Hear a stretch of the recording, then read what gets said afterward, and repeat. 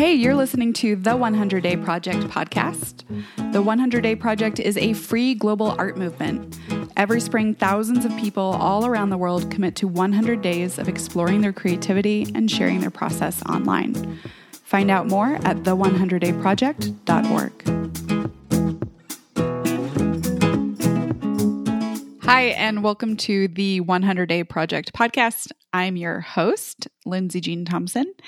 And our guest today is Hope Meng, a San Francisco-based graphic designer who focuses on typography and lettering.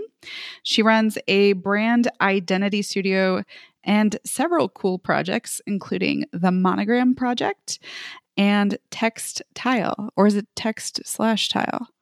I would say textile. Great. I mean, it's yours, so we should call it what you want to call it. Hi, Hope. Welcome.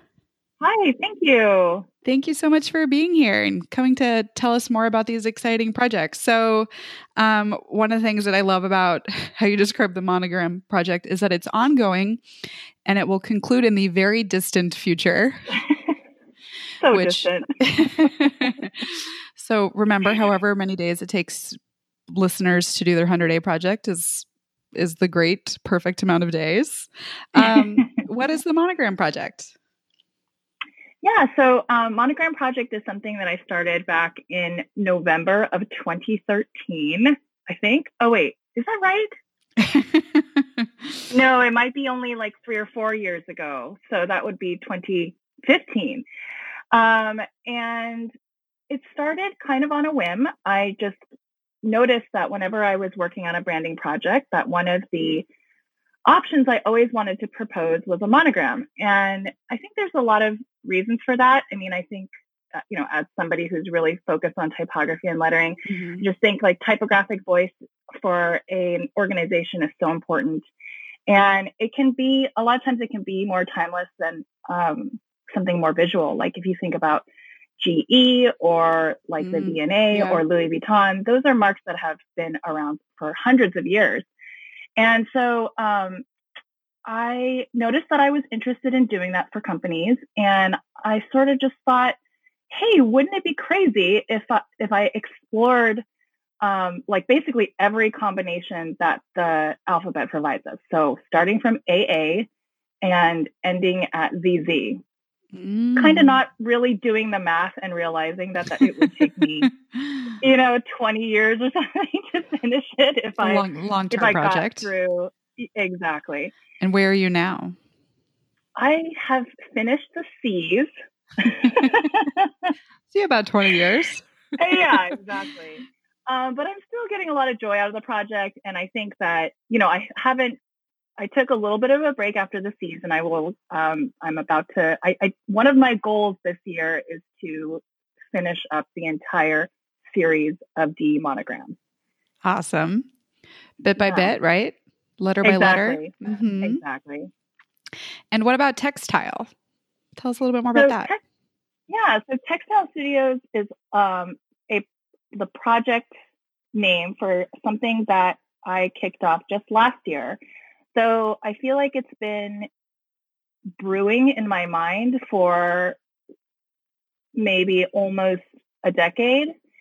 So, I mean, to go way back, it's kind of started off with my thesis project. I went to California College of the Arts and I got a BFA in graphic design. And for my thesis project, just to rewind a little bit, while I was going to school, getting my degree in graphic design, at the same time I had started this sewing lounge, which was called Stitch Lounge. It was located in San Francisco in Hayes Valley, and we were open from about 2004 to 2008. And it was the country's first sewing lounge that we knew of. Mm-hmm. And basically it was a place, this was back in the day when you used to have like internet cafes, and you could hop in an internet cafe and you could rent time on a computer for an hour and, do all your emails. So it was sort of the same model, but for sewing. And we just had much more of a like young, hip, low barriers to entry kind of vibe going on that really clicked at the right time. This was right around that time that like Etsy was really big and like just the craft was seeing like a huge resurgence. Yeah, yeah. And so I had started that with two of my best friends. And so, you know, I clearly have like a big interest in sewing and refashioning clothing. And I was doing that venture at the same time that I was going to art school. So it was a very crazy time in my life. But, you know, there were two parts of me that like my design side was like much more classically trained. I went to an art school. I studied form, like all that kind of stuff. And then my sewing work was it was entirely self-taught. I just sat down on a sewing machine one day and started trying to make things. Mm-hmm. And so I didn't quite know how to get, you know, these two interests aligned or how to meld them together in any way. Mm-hmm. But I did do that with my thesis project, and I ended up making this series of black and white quilts. They like won some sort of like, I can't remember exactly what it was, but you know, I got like an award at the thesis show for it. And so there was a lot of, I had a lot of feedback from people, you know, in the design world that this was something that was really interesting, but I didn't know how to take it to the next level. And so it was just kind of burning in the back of my mind for years and years and years. And then in that time, you know, I had kids and it was just like, life was just crazy. I didn't have time to like really think about it. But last year, it kind of just came to me fully formed, the idea of it. I mean, fully formed in the concept, not in the actual execution of it. Mm-hmm. And so what it is it's essentially a typographic system that's based on the visual language of quilt blocks.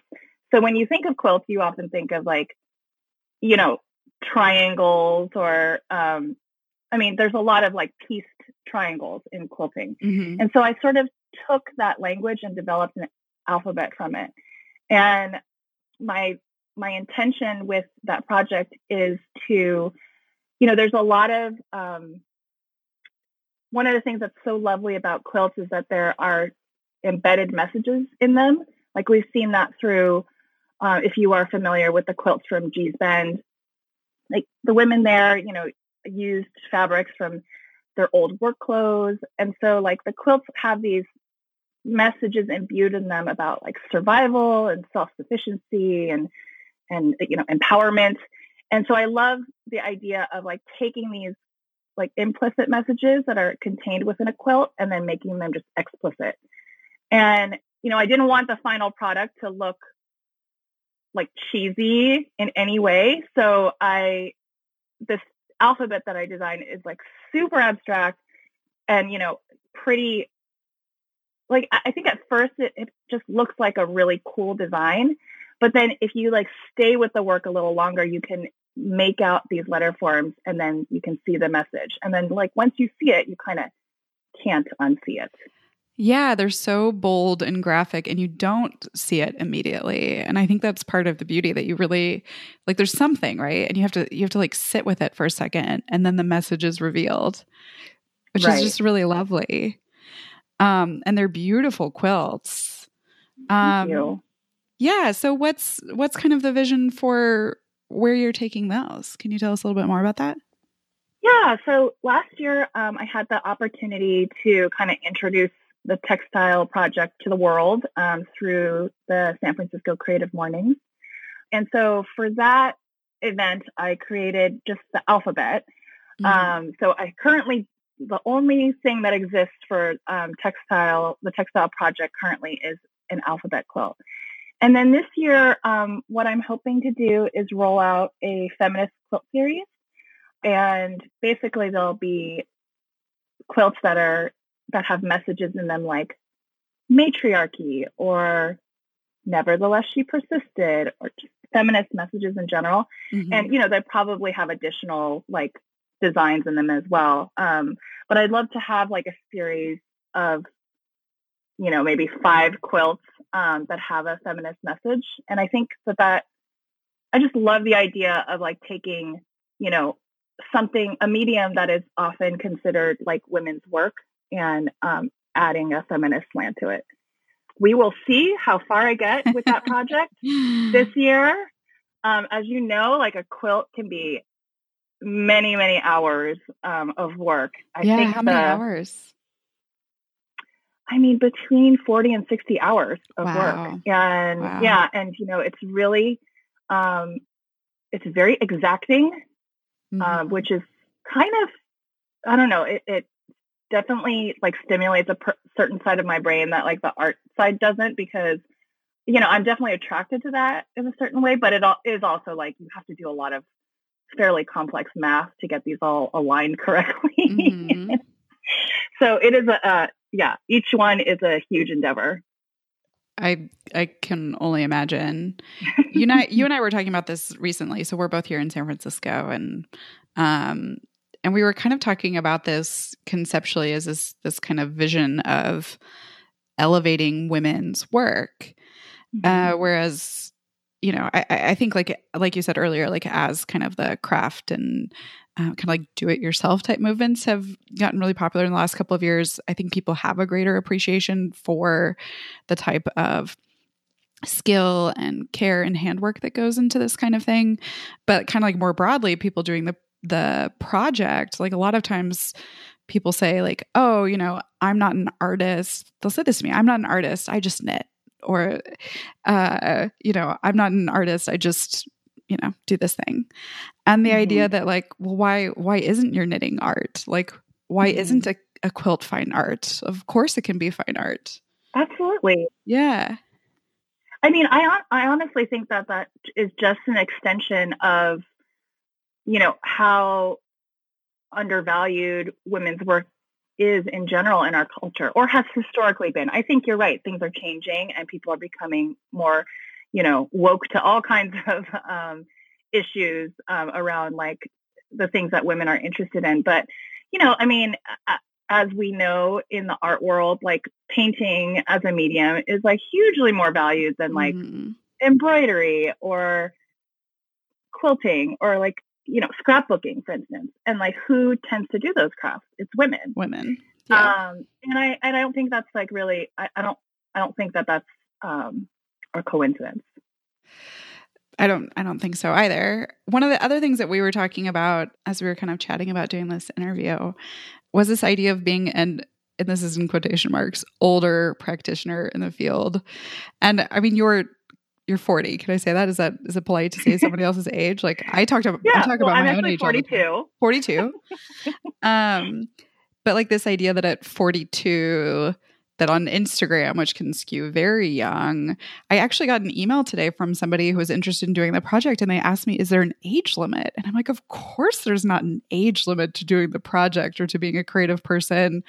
But I think a lot of us have internalized this idea that like, if you haven't accomplished X by age, whatever, that like, can you still do it? What is it? What are your thoughts about that? Well, it's so funny because I just turned 42 like last week, and I was reflecting on that a lot. No, thank you. I was reflecting on that a lot. I listened to, a bunch of different creative podcasts, and a couple months ago, I was listening to one where, the host is, he's in his 30s or something, and he's interviewing this guy who's like a 25-year-old lettering artist, and this guy is just like killing it in his career.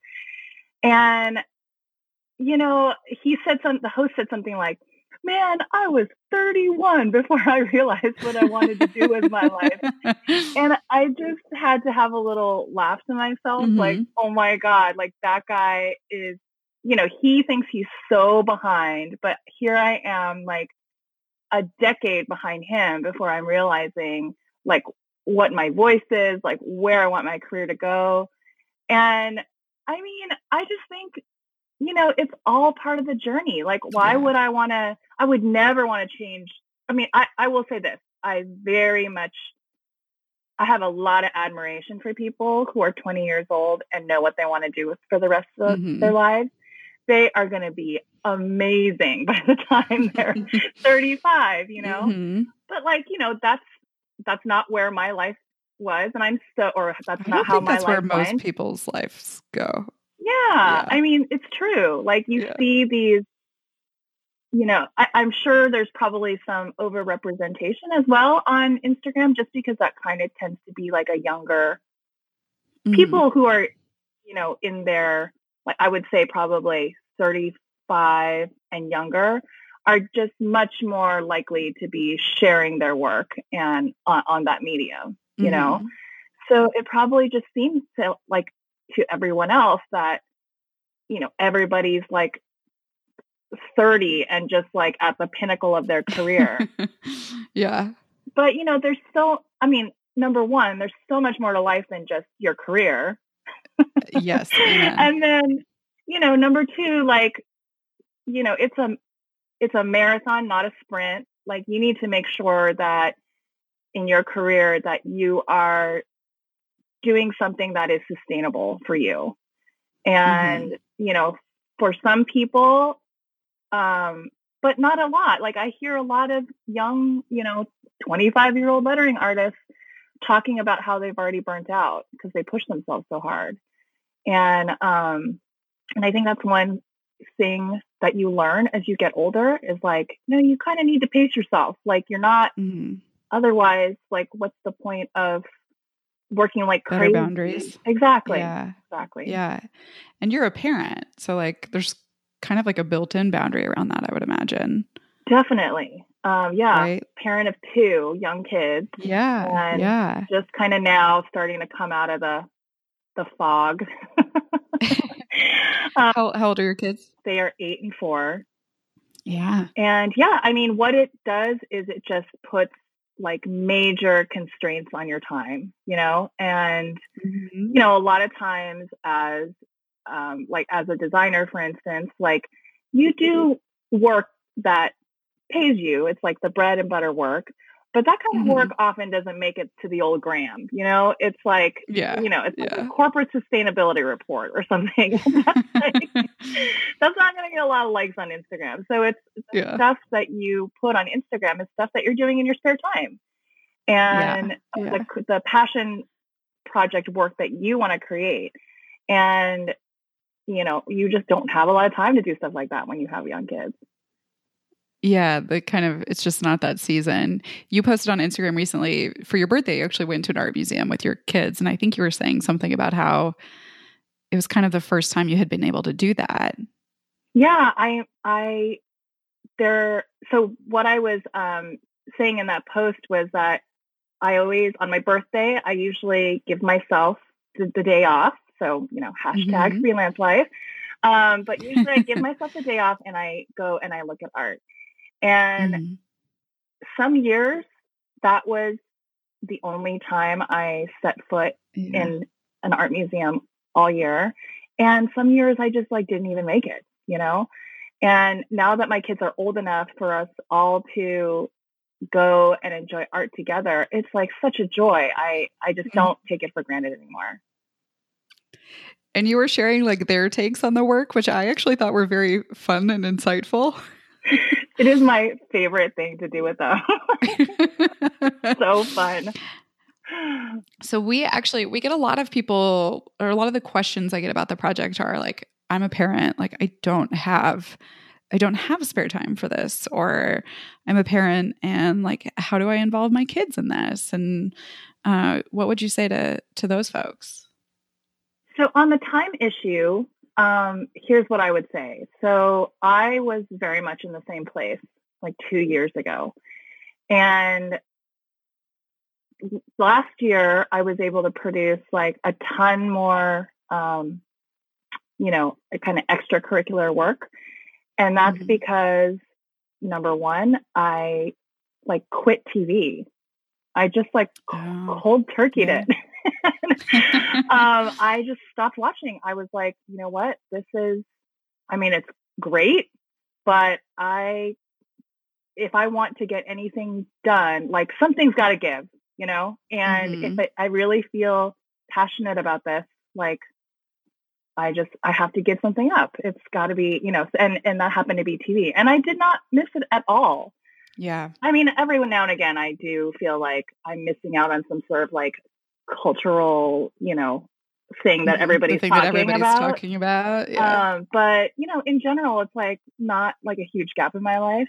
So that was one thing. And then the other thing was I didn't give up drinking, but I stopped like having a glass of wine with my dinner. And those two things in conjunction, I just had so much more energy to put towards like the passion projects. And so, as a busy person, like you don't have to be a parent to make these choices. You just have to know that that the 100-day project is like the thing that you want to focus on. You could do anything for 100 days. Yeah. I mean, I think that's good feedback. Like, I think if we're being most of us, if we're being really honest with ourselves, we probably could find 5 minutes to do this if we wanted to. Absolutely. And that might mean not watching TV or not having a glass of wine. Mm-hmm. But like, what do you really want? Exactly. And in terms of like involving your children, so that was actually one of my huge goals last year. I was just so focused on like the kids that I realized they kind of barely knew what I did, or that, mommy like draws a lot and draws letters a lot. And I mean, I don't know. I don't have all the answers for this, but like, because it's definitely a work in progress for me, but I will say just like doodling in front of them is a huge, like they totally get what I do now. And towards the end of last year, I decided to paint one of the walls in our home, like with chalkboard paint. And, the kids obviously love that. But now what I do is like once a month, I let them choose a word and then I draw that word. And they totally understand that like mommy draws letters and mommy like does it really well, Yeah. And so it's like that's simple so cool. things. And they get to participate exactly in a way that they can. Yeah. And so it's just, little things like that I think really make a huge difference. Yeah. I follow Swiss Miss on Instagram, and her kids are a little bit older than your kids. Like the oldest one's probably like 12 and the younger one's maybe like, I don't know, 8 or 9. But she plays this game with him where she'll draw often like a number or a shape, and he turns it into a creature. But it's almost like like they're playing like volleyball with lines. Do you know what I mean? No, I've seen it. It's so cool. Yeah. I don't have kids, but I can imagine that it's actually probably really great for them to see their parents do things that make them happy. Absolutely. I agree with that. And I think, things like the Swiss Miss project, like sometimes you see that as a parent and you're like, oh my God, that's so much work. Like it's, I don't have an hour to sit with him and like do all that stuff, I gotta eat dinner. So, you see those things that, with this really awesome end product, and you're like actually a little bit intimidated by it. But, again, I just think just doodling in front of them is enough. Great. Yeah, it's a good place to start. Yeah. So we only have a couple of minutes left. I'd love to hear a little bit more about what's next for you, where people can find you. Tell us a little bit more. Sure. So I currently am pretty busy with my design practice. I actually just did a really big lettered piece for That Lady Thing, which was it's kind of one of those experiential pop-up museums, but it had a big feminist slant. And they used my lettering work and like projected it onto the wall and had this whole like motion graphics thing going on, which is super cool. And so I'm starting to do a lot more work like that, where I get hired like just for the lettering part, which is great. I love that. Cool. And so you can find me on Instagram at Hope Meng Design. That's HOPEMENG Design. And that tends to be a lot of like, my more fun work, like just passion project type stuff. I don't share a lot of client work on there for some reason. I kind of want to change that this year. Okay. But then also at hopemeng.com, you can find links to a monogram project, and hopefully I'll have something on textile Studios by the time this comes out. By the time this comes out? We'll see. Well, you do have a lot of projects. I do, yes. Which I admire and I appreciate about you. And I'm definitely going to link to all of those things so people can find you easily. Right. So I'm as kind of like a final question, what would you say to folks who are doing the project or kind of just interested in exploring their creativity generally? What kind of words of encouragement do you have for folks? Well, I think the first thing I would say is like, don't worry about creating something that's Instagram worthy. Like I look back on some of my first monograms and I'm like super cringy about it. I'm like, oh my God, I can't believe I put this out and I thought it was so good at the time. I mean, I think that if you look back on your work and you think it's terrible, that's actually a good thing. It means that you're growing and that you're learning. And, you know, I just the practice of it is enough. The journey is what it's all about. I love that. The practice of it is enough. And it is. It totally is. Thank you so much for coming and sharing. I really love your work, so I'm excited to get to share a little bit of your story with the community. Thank you for being here. Thank you so much, Lindsay. Hey, thanks for listening. I'm your host, Lindsay Jean Thompson. This episode is sponsored by Going Graphic. If you're a creative looking to grow your brand, Going Graphic is your answer. Whether you've been in business for years or just getting started, Going Graphic can help you build your business while you get to focus on the stuff you love doing. Going Graphic specializes in logo design, print design, and marketing, including social media management, email marketing, blog posts, and more. For a free consultation, visit goinggraphic.com and mention the 100 Day Project. Freedom to be creative is here for you. Podcast produced by Adam Day, music by Peter Fenn. Our guest next week, you may know from Creative Pep Talk. That's right, it's the one and only Dr. Andy J. Pizza. I think for the longest time, I was saying no to life, and I was afraid of life and afraid of adulthood and all these different things.